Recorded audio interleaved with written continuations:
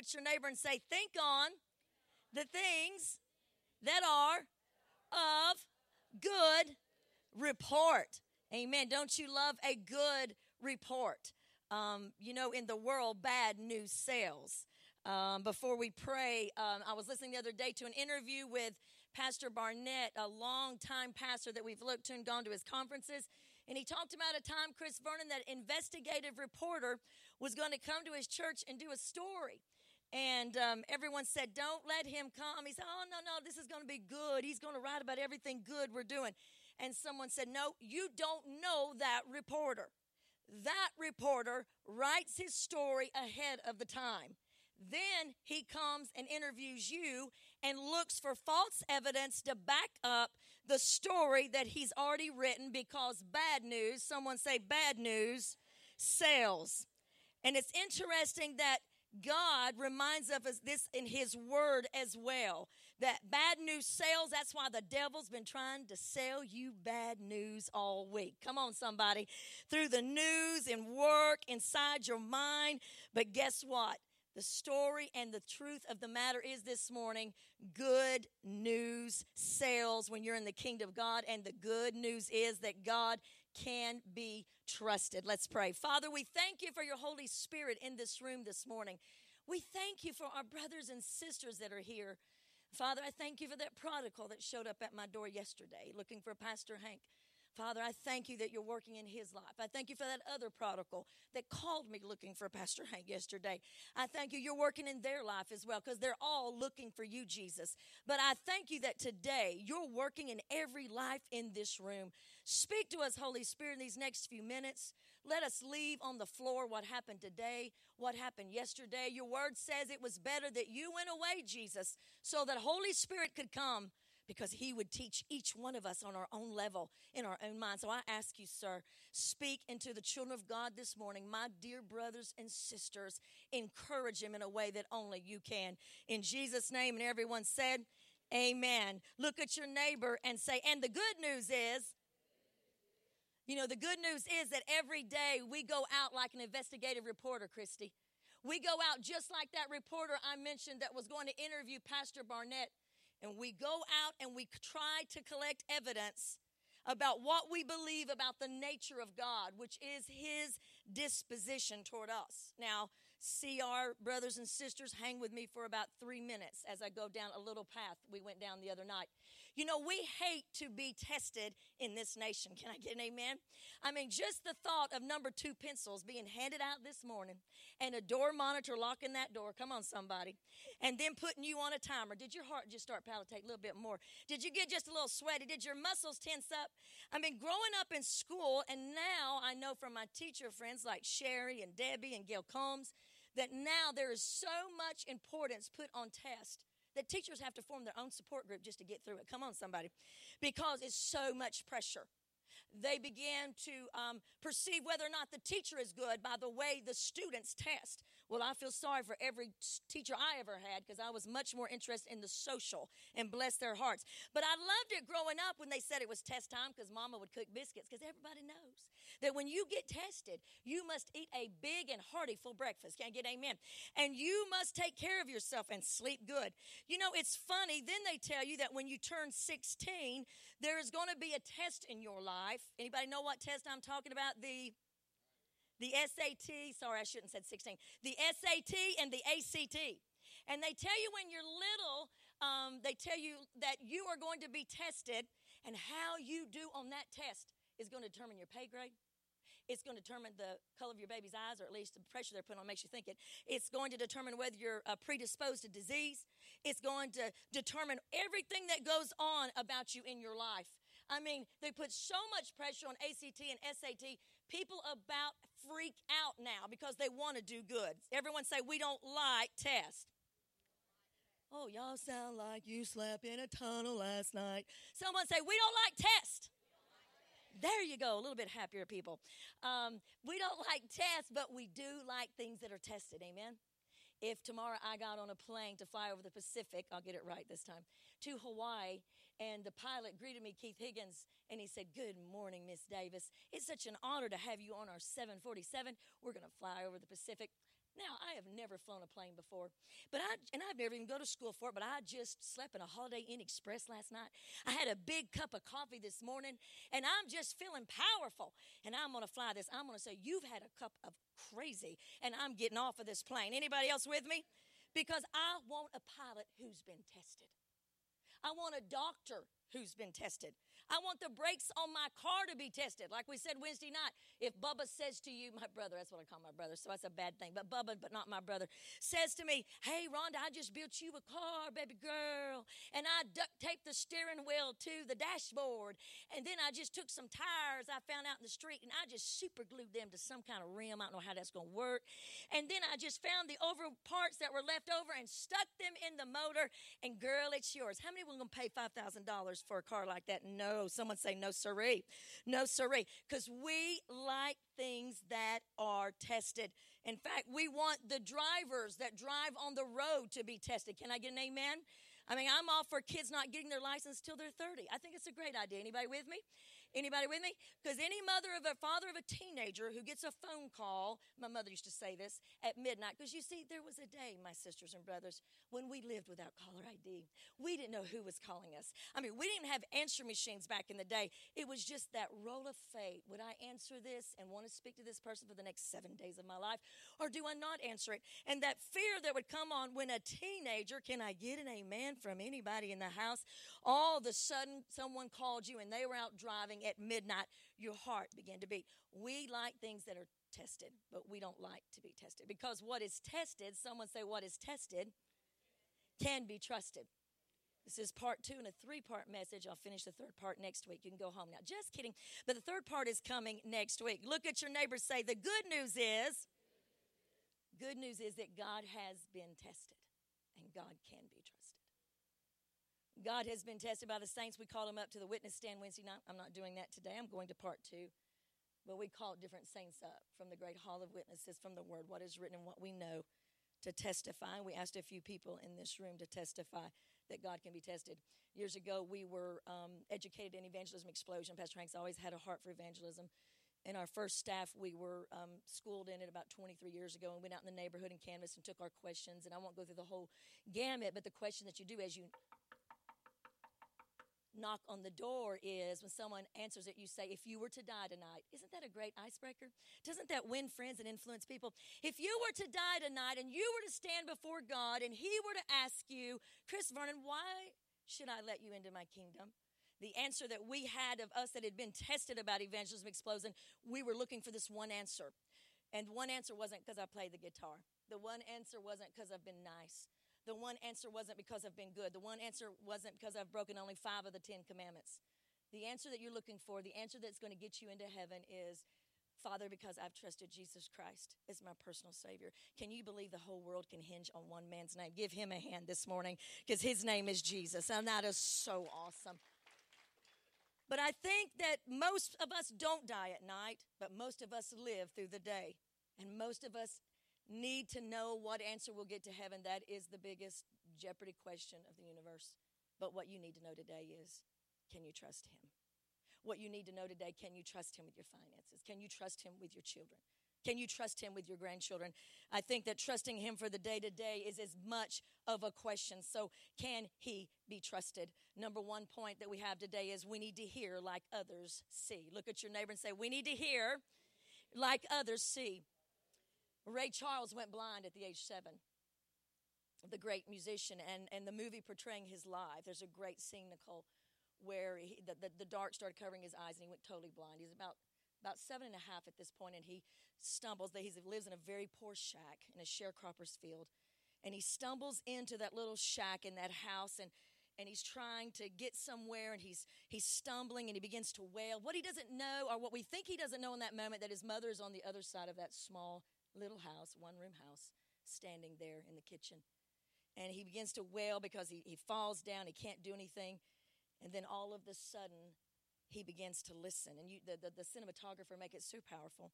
You begin to hear him, the horses tap in the field. You begin to hear him hear the wind blow through the edge of the sharecropper's field. You see all these things. You hear what he hears. He's hearing very specifically. He starts to wail a little bit more, but all of a sudden he steps back and he gets quiet and he listens again.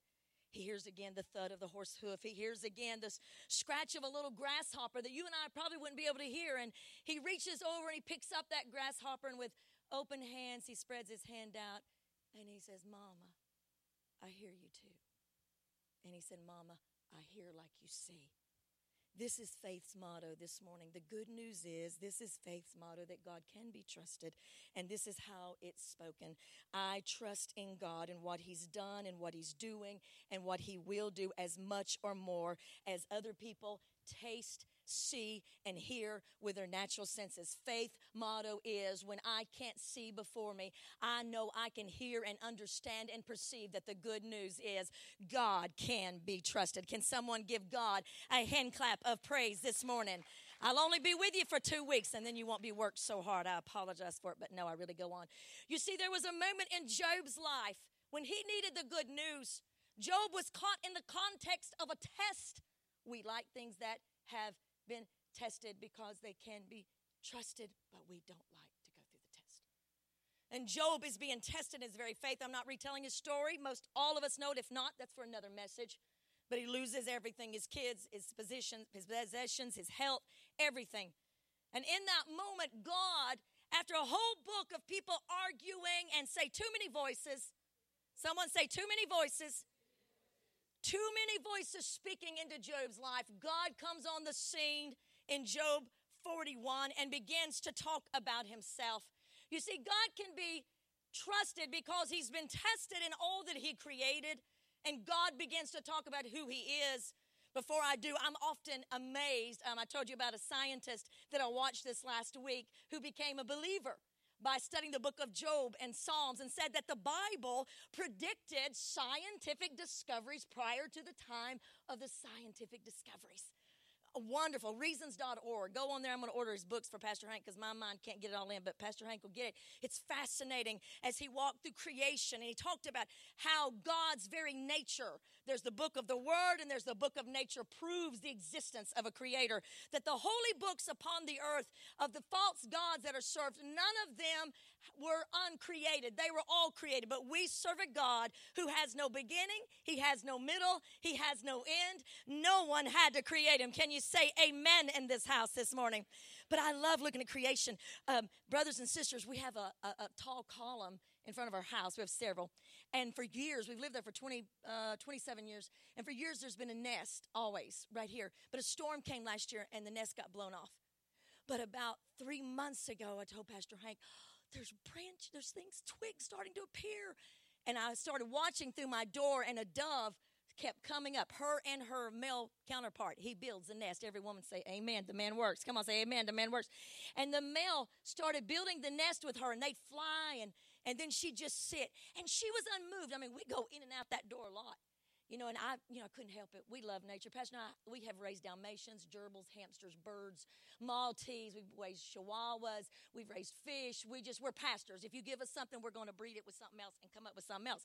And so, Pastor and I, we speak to her, hey, pretty girl, but we'd always keep our distance. And we watched her, and she was unafraid of us. The male didn't come back. And then all of a sudden, one day I noticed she looked a little fuller in her hinder parts. Come on, somebody. She looked a little fluffy. And as I'm looking at her, I'm thinking she's probably laid those eggs. And she wouldn't move. She was undaunted. And I still talked to her, hey, pretty thing, you're good, mama. You're good, mama. And Pastor Hank would talk to her. And then one day, there they were. We named them Hansel and Gretel. They were the cutest little pair. And they would sit there, and you didn't know how big they were. And Mama started leaving them. So when I come out, I say, your mama's coming back. She's getting you food. I know she's getting you food. And every day I talked to them until one day, Katie, I was looking through the door, and she couldn't see me, and she had flown, and the baby stood up. Let me tell you, people, Hansel and Gretel were huge. They were huge. I mean, they were staying ducked down when I was talking to them, but when they came up, they were huge. And so one day, we lost our Chihuahua to heaven. You believe what you want to be. I believe he's in heaven. And we don't have an animal right now, and so they became my pets. If I could have fed them, I could have taken them worms. I would have done it. I just love little creatures. But I didn't. And one day, Pastor Hank said, I'm warning you, baby. Hansel and Gretel are going to fly away soon. I said, don't say that. He said, yes, because Mama and Daddy's come back, because Pastor watches Nature Light, and they're around the corner, and they are in a fury about something. Their wings are coming up, and they're talking, and they're just going nuts. I guarantee you, they're preparing to go fly Hansel and Gretel out of the nest. We went on through the day, came back later, and guess what? Hansel and Gretel were gone. In fact, they're completely gone. There was no goodbye, Mrs. Davis. Thank you for your encouragement. Goodbye, Mrs. Davis. Thank you for encouraging my mama. Goodbye, Mrs. Davis. Thank you how you always spoke the word of God into us. No, those babies, just like children, just flung the nest and left. But we see in creation who God is. God put it in that mama and daddy how to take care of that baby. But you don't think he can take care of you, Brother Keith? Sherry Higgins, you don't think God, and I'm saying Rhonda Davis too, I'm not picking on y'all, you know, that's the way I do. You don't think God can take care of you, but he can put it inside of a dove's mind when it's time to kick the babies out of the nest. But you and I doubt that we can trust him with our future. The good news is he can be trusted. The good news is when he says to Job, he takes him to the woodshed. It reminds me of when I was a teenager and my mama. Anybody else ever gotten taken to the woodshed by a parent? And my mama took me to a woodshed. Oh, it wasn't a beating. It was a talking to at Oakland Drive, right behind Church God headquarters. For an hour, we sat in the car as it rained. I remember how it looked. I remember what time of night it was. And my mama, for an hour, tore me up with her words in a good way and told me everything. And she was so right about every point that she had noticed was out of line in my life, my treatment of others. She let me have. Well, God comes to Job. Someone say, God comes to Job. And he says to Job, the good news is I can be trusted. You've wondered about what's going on in your life. You've wondered if I, the Lord, can take care of you and yours. If I can get you up and get you through your work day tomorrow. Really? Are you kidding me, Job? You've wondered as you're suffering poverty, Job. You're wondering as you've lost everything. You're wondering if I, the Creator, can take care of you. Let me ask you a question. The good news is I command the morning to appear, and I cause the sun to ride in the east. Job 41. All of this I'm quoting straight from the Word of God. I cause the daylight to spread to the ends of the earth to bring an end to the night's wickedness. I light up the sunshine in the sky to disturb the haunts of the wicked who roam in the night with their arm raised in violence. Do you, Job, know where the gates of death is? Do you, Job, do you, Rhonda Davis, in your disbelief and your fear, can you tell me where the gates of utter gloom is? Because I, the Lord, know where that. Can you take the light and darkness to its home? Oh, but of course you know. This is where God becomes a parent of a teenager. Oh, of course you know, Job. You're so smart. You're so brave. You were born before it all created, weren't you? You are so experienced. Someone say, uh-oh. And God begins to make the blow. So in your fear and your doubt, can I ask you, do you know where the treasury of the snow abides? Can I ask you, Pastor Todd Haggard, do you know where the moments of the stars exist in their perfect sequence, but you don't think I can take care of you? Do you know, and I shout to the clouds, and the clouds pour forth rain? Can you guide the constellation and the bear and its cubs across the heavens as I do? Can you provide food for the raven young when they cry out because mama has forgotten them? I, the Lord, do that. Do you count the months till the mountain goat who lives in the desert and gives birth? Do you count the months till she gives birth? I, the Lord, do, and I watch as she gives birth again. I count the months of the wild deer. I made the ostrich, an animal with no wisdom, is what God says. So she lays her egg out on the ground, not worrying whether a hoof of a horse or a human would come and squash it. But I'm telling you, says the Lord, I gave that ostrich so much speed when she jumps up, she can run past the swiftest horse with the rider, because I am the Lord. But you don't think I, who made the ostrich, can take care of you. Somebody give God praise. I'm not done, but I'm feeling mighty fine. I, the Lord, gave the horse the ability to leap forward like a locust. If you watch the Preakness, which I didn't, but one of my friends texted me, we have a contender for the Triple Crown, American Pharaoh. Let it be, Lord. It's not happened a long time, but I love to watch those horse races leap like a locust. Can you make the horse paw the earth and rejoice in its strength? It's unafraid, the Lord says. This is war people, if they could testify to this, or anyone that rode horses in battle, said a horse senses not even from the bugle, says the Lord in Job 41, but he senses the war even from the distance in the dirt. I, the Lord, made them. And the Lord goes on to say, do you still want to argue with me? Rhonda Davis, Andy, Jackie, Anissa, do you still want to argue with me that I can't be trusted?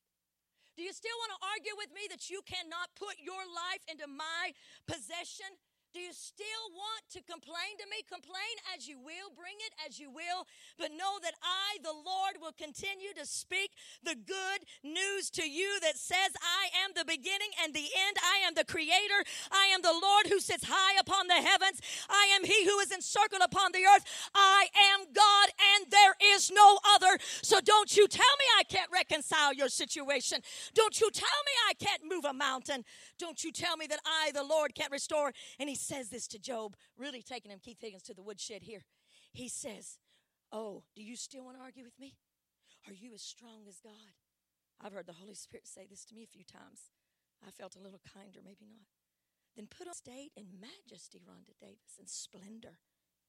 Then even I, the Lord, would praise you for your own strength if it would save you.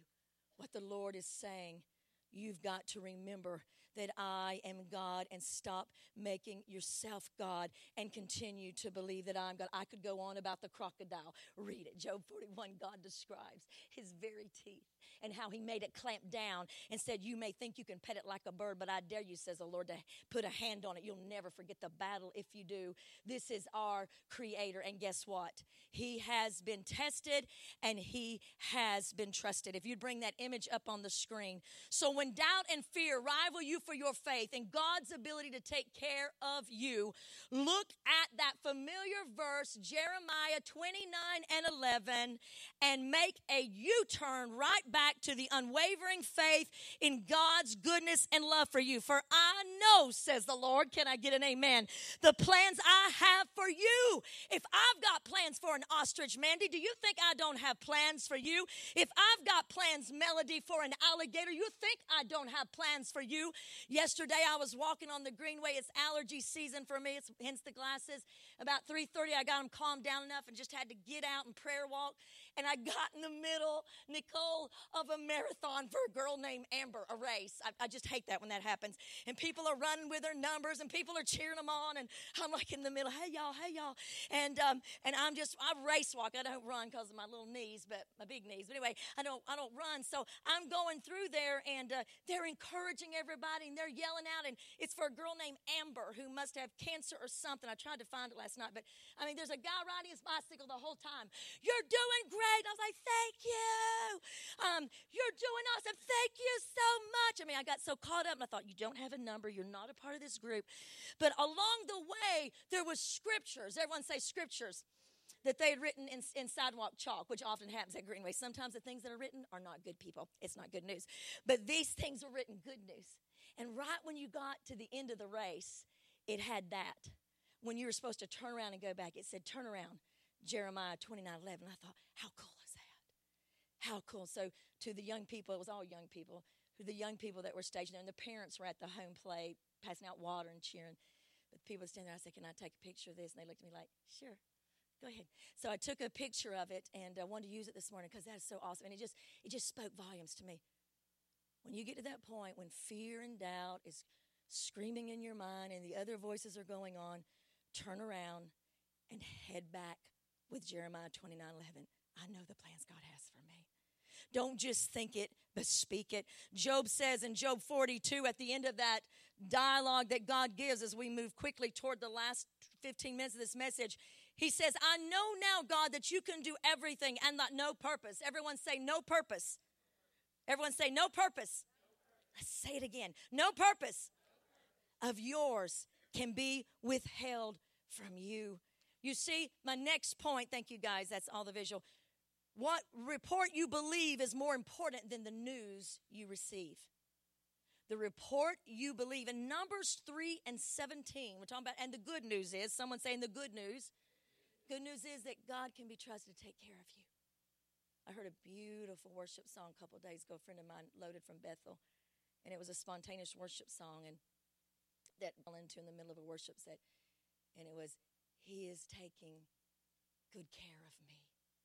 I don't need to worry about a thing. And it was the words and the melody just hauntingly beautiful. I've played it nonstop for probably 3 days. The good news is God knows how to take care of you. The good news is God knows how to take care of me. But what's important is the report you believe, not the news you receive. In Numbers 3 and 17, a familiar passage. Josh, if you'll come start playing, just get me. I've got a good probably 12 minutes, but it'll just kind of move me there. Numbers 3 and 17, God tells the Israelites through Moses to go into Canaan, into the land he promised, and to check it out, to check out how the walls were, and to check out what it looked like, and to check out what was going on. It's funny because he did this to inspire them to go forward. He had already written the story. You remember that investigative reporter that we talked about in the beginning? That the friend, Pastor Barnett, said he already writes the story and then he tries to backlog it with false evidence. Your enemy does that all the time. But you and I have to be investigative reporters that go into our day every day gathering information about God that we can already write whatever story we get into. So when we get into the news of the day, the report of the Lord holds us steadfast. Can you say amen? Remember that Psalms 112 that we read? That those who trust in the Lord, their hearts are secure. They don't fear bad news. You know, it's interesting. I wish that had been written, Misty, to say there'll never be bad news.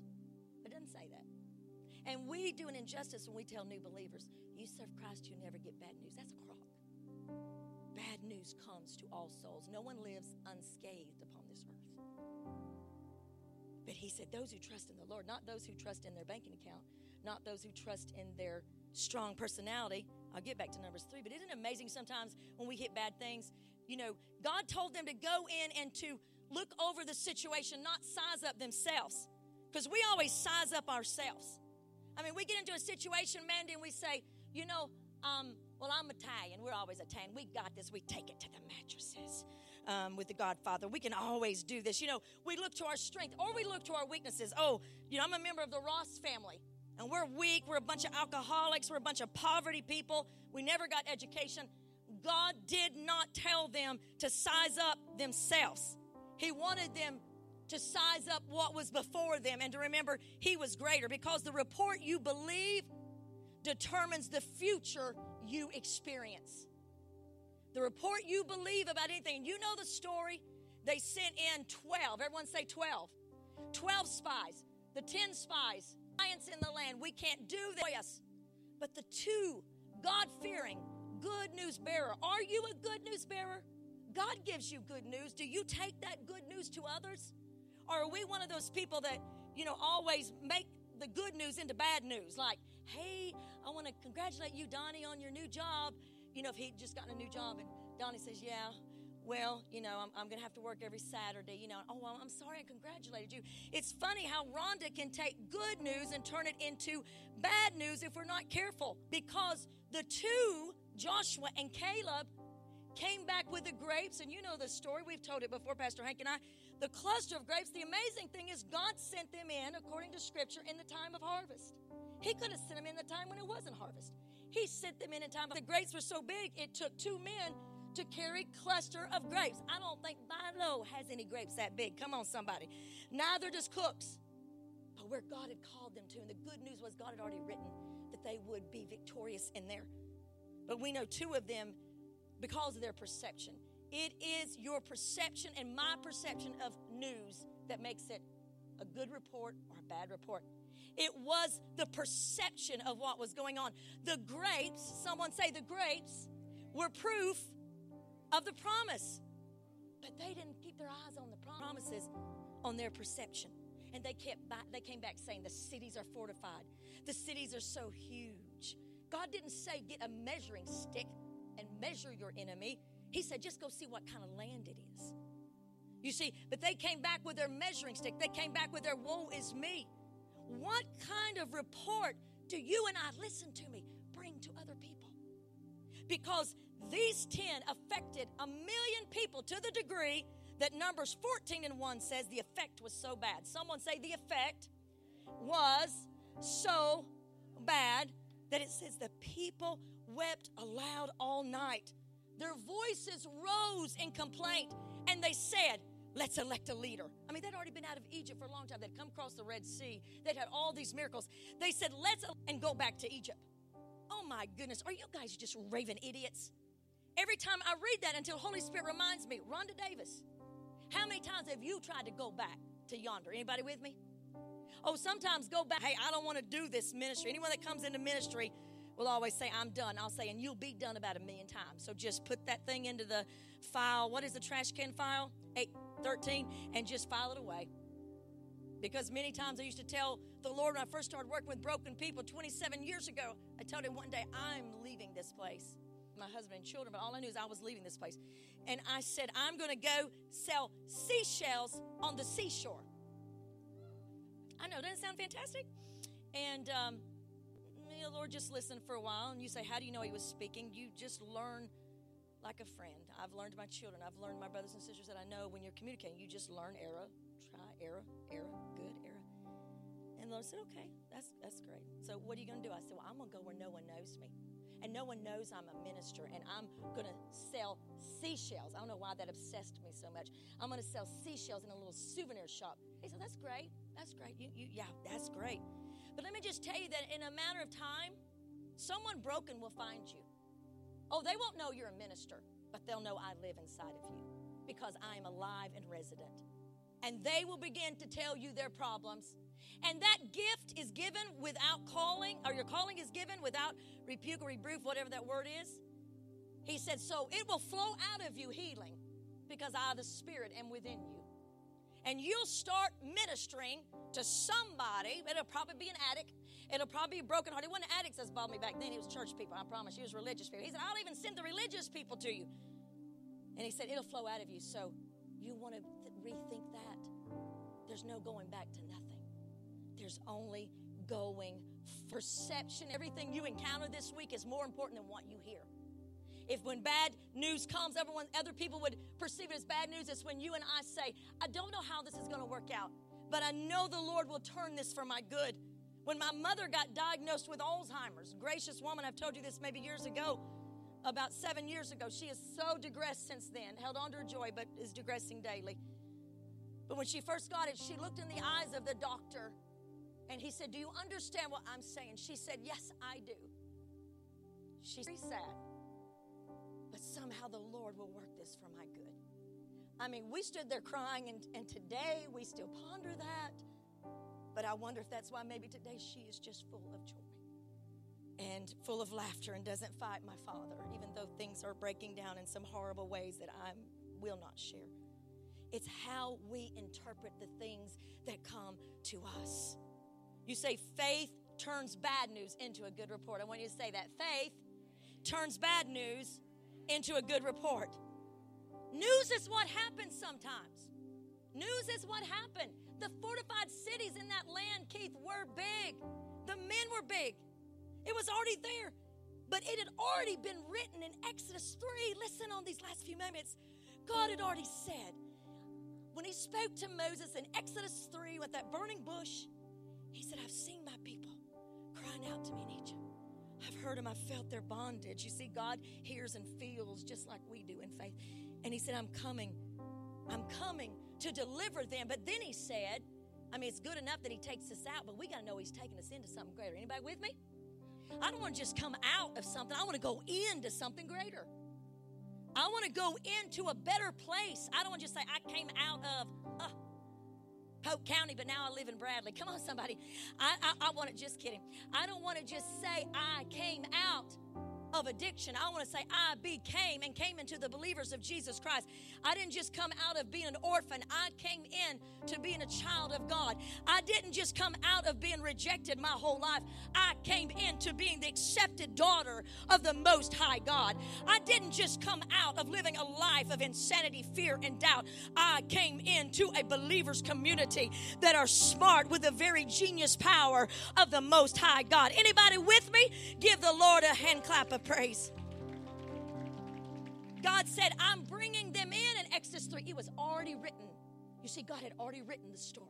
God has already written your future and mine. The only way it's not going to happen, if you and I shrink back in fear and doubt. 170 times in the scripture prior to this moment in Numbers, the good news had already been written. And the good news is, God said, I will bring you into the land. And before we cast stones on them in these last few moments, what about you, Rhonda Davis? What about you? It's already written. The Bible says that you can have, Jesus said, my peace I give you and my peace I leave you. That's double peace. Someone say double peace. The Bible already says that the kingdom of God is full of joy, unspeakable, and full of glory. So, Rhonda Davis, next time you get into a situation, where is your joy? It's already been written that joy is available. What about you, Rhonda Davis? See how I'm picking on me and not on you? You, the next time you say, I can't do this. I can't do this. I have no strength. What about Isaiah 52 that says, reach down and pick up the strength that I, the Lord God, have laid before thee when I cross the path of where you exist today. You see, before we cast a stone into those that had it written that they would go into the land, we've got to realize that God has already written our future. Can you give him a praise for that as we round the last corner? This is so powerful. Before we pray together this morning, these closing moments, listen, this is so powerful that they didn't experience victory. As you know, a generation died off in the wilderness. It was their promise. Oh, God. And they died off in the wilderness. And they didn't go in to possess that which the Lord said was theirs because they listened to too many voices. Someone say too many voices. I mean, I was telling my sisters on a rabbit trail, they said it was a good one this week, that there's these little things on Facebook that says, behind every woman is a crazy best friend saying, do it, do it. I was young, I thought that was cool. I don't want no friends like that. My godly friends, my dear friends, I won't name any in this church, I haven't, but I'll go outside this church, Joni Lamb and Melissa Quell. They're like, I don't think you should be doing that. I mean, I got interrogated by Joni for 3 hours over Mexican food, which is wonderful, the Mexican food. But just, asking me as a friend, this, how are you doing here? What is going on here? What's this? What's that? That's the kind of friends I want. The kind that will believe with me for the good report. I mean, I don't want stupid friends that say, let's open a bakery, but we've never ever cooked a muffin. But let's open a bakery. I mean, because you're going to go bankrupt if you've never cooked a muffin and you open a bakery. That's just stupid. I don't want that kind of stupidity. Anybody with me? I want wise people around me that'll say, the good report, the Lord is with you. But we need to think through this and weigh the cost. The Bible says you don't build a house without calculating the cost. When I was a teenager, my best friend was like, that boy across the high school, he's so sexy. He loves you so much. He's the quarterback. I mean, I remember a girl says to me, he wants to go out with you because you're the homecoming queen. I mean, who gives a rip now? And he wants to go out with you and you should. Well, I knew he was a drinking, slut, heathen, womanizer. And thank God I didn't listen to my BFF who did not have the wisdom of God. Because she said, oh, God wants you to be happy. No, God never promised I'd be happy. He promised I'd be full of joy. He promised if I follow him, he would take care of me. He promised that if I'd follow his path, he would fill my life with joy and blessings and unspeakable glory.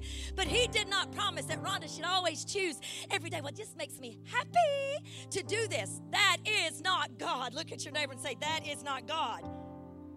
We need people, the right voices around us to say, I think y'all pray about that. I don't know about that. I'm not talking about discouraging negativity. I'm talking about just wise. And Joshua, when they were ready to go into the land, 40 years later, after that whole generation had died off and didn't get to what to get. If we don't get victory, it is not God's fault. God's will is always victory, even in death. Even in death, God's will is victory. My granddaddy died in great victory from cancer. Every official in the Church of God swarmed his room. My daddy held him in his arms. But Dr. Lowry, every time I see him, he still tells me about it. He was there. Because A.M. Phillips was a man of joy, and my mother's daddy, full of faith, full of glory. And people just pressed in to see him take his last breath. Why? In victory, with his eyes looking up to heaven, with a smile on his face, and said, Pete, he called my daddy Pete, Pete, there's Jesus. He's coming for me now. I bid you farewell. That is death in victory. Come on, somebody. I mean, we may just breathe a breath. We may not say Jesus is coming, but God's will is always victory. But we've got to see it through God's perspective and God's perception. So when Joshua sent those spies in, guess what? He only sent, everyone say it. He sent too many in when he sent 12 kids. Too many voices complicate the matter. Joshua just sent 2 in, Pastor Todd. I've learned the wisdom in this. He sent 2 in and he said, go in. Don't look at the whole land. Just look at the next place we've got to go. It's called Jericho. Sometimes we look at everything before us and it just complicates us. Are you with me, people? Oh, it complicates me. Maybe I'm the only brunette in here. It gets complicated. But it just complicates me. And everything weighs on me. And my husband, my best friend, my lover, I miss him. He's gone, and I just want to cry about it. But he always says, Rhonda, you're getting overwhelmed. Rhonda, what is going on? Because I'm kind of contemplative, and I get tense and overwhelmed. And he said, Rhonda, you just mentioned 20 things. Can we come down to one? Can we just come down to one? What is the next thing before you? I don't need to know how I'm going to do in 10 years from now. I need to have long-term goals. But I just need to know how I'm going to make it through this way. What's our goal? What's the goal this year? Dissect that up. And he said, go in and spy out that Jericho, because that's the next place. He didn't say go look at the mountains, the valleys. I mean, he learned from Moses. Just don't go look at everything. Just look at the one thing. And the amazing thing, I won't retell that story, but those two spies, as you know, came back in with the word. The people are terrified of us because they met Rahab, the harlot, and she said, people are shaking in their boots over you. And they came back, and Joshua and Caleb and the other spy too stood before Moses and said, we can well take this city. I'm going to tell you something. All you need, say all I need, is 2 spies. That's all you need. You need the spy of the Word and the Holy Spirit to interpret every situation you walk into. Look to them first. There is wisdom in the multitude of counts, but I don't think multitude is 100 people. Don't poll the audience. This is not win $1 million, whatever that show was. Poll the Word and poll the Spirit. And then, what is the good report and what is true? That's 2 spies. Faith and hope. And then a couple of great godly people in your life. But listen to what the Word says and the Spirit says about your future, and you will not fear bad news. But this is where I want to end. I love this. Psalms 23, one of our favorite passages that we all know. The Lord is my shepherd, I shall not want. He maketh me to lie down in green pastures. He restoreth my soul. The part I want to get to is said, even when I walk through the valley of the shadow of death, I will not be afraid, because you, Lord, are close behind me. And your great message, I love to talk about sheep. That's not our time this morning. But what the rod and the staff do when the shepherd is in the very life with you. You see, I want to see the Savior there. And I love this familiar verse that Pastor Hank has acted out a multitude of times so fabulously. I will not different. And in a more modern translation. And it says, I will not fear when I walk through the valley of shadow of death. And the amazing thing, I tried to bring a picture of the valley of shadow because it's so cool, because you sit on this mountain when you go to Jerusalem and you look way above you. And look way over there and you'll see the shadow of death. And you have to look way over there where King David wrote that. And it's built into a cleft, and it's very thin, but it's amazing because it looks so small. And that's the way it looks to God. But I love it when he says, here's your 2 spies. Surely goodness, your goodness, and your unfailing love will pursue me all the days of my life. So when I hear some kind of bad news, when I walk through something, when I'm wondering, can God be trusted with my life? I mean, he created the giraffe, the zebra. I mean, he can tame the crocodile. He can do the hippo. He can chase the constellation. He made the ostrich so that she can run faster than the horse. But I don't know, can I trust God? The good news is I can trust God because I have 2 spies in my life. Surely goodness and his unfailing love shall be with me every day of my life. Stand and give him the best praise. I'm done preaching. Come on. Put your hands together and praise him.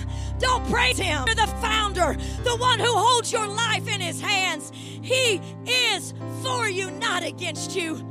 As the musicians come and join, whoever's still with us, Josh, this morning, I want you just to step out, if you will. If you'd like to bring a situation to the Lord, I'm just going to ask everybody to step up for a couple of minutes just to the altar. Would you? And let's pray corporately together for whatever you're facing. That the good news is God can be trusted. God has been tested. Bring next Sunday on up, if you will. Let's sing one of the songs. Josh, one of them that you were singing went so well, but I don't remember which one it was. Just whatever works for you. I want you just to lift up while you're standing down here in these closing moments. Maybe your life, when you lift your hand up, maybe it's a situation you're facing, maybe it's a decision, and you're just wondering, can God be trusted? Oh, you don't even know you're thinking that. But fear and doubt are there, and you're trying to do a U-turn at Jeremiah 29:11. But you're wondering this morning. You're wondering. With your hand lifted, if you're not comfortable with that, just with your head bowed, whatever works for you, it's all good. Right where you stand in the altar. Holy Father. Holy Father, take us to the woodshed this morning in a great and holy and oh, Father, you are taking very good care of us. We don't have to worry about a thing, but oh, how we worry and how we fret and how we respond to news or situation, closed doors, open doors, frets, worry, financial matters. Lord, how we just get into that situation, Lord, where we just feel overwhelmed. But Father, we thank you right now, God, that you are the creator that brings the constellation of the stars into their place. You are the one that taught the ostrich, the sparrow. It says that you know when a sparrow falls from the nest. But those spies of fear and doubt from the enemy,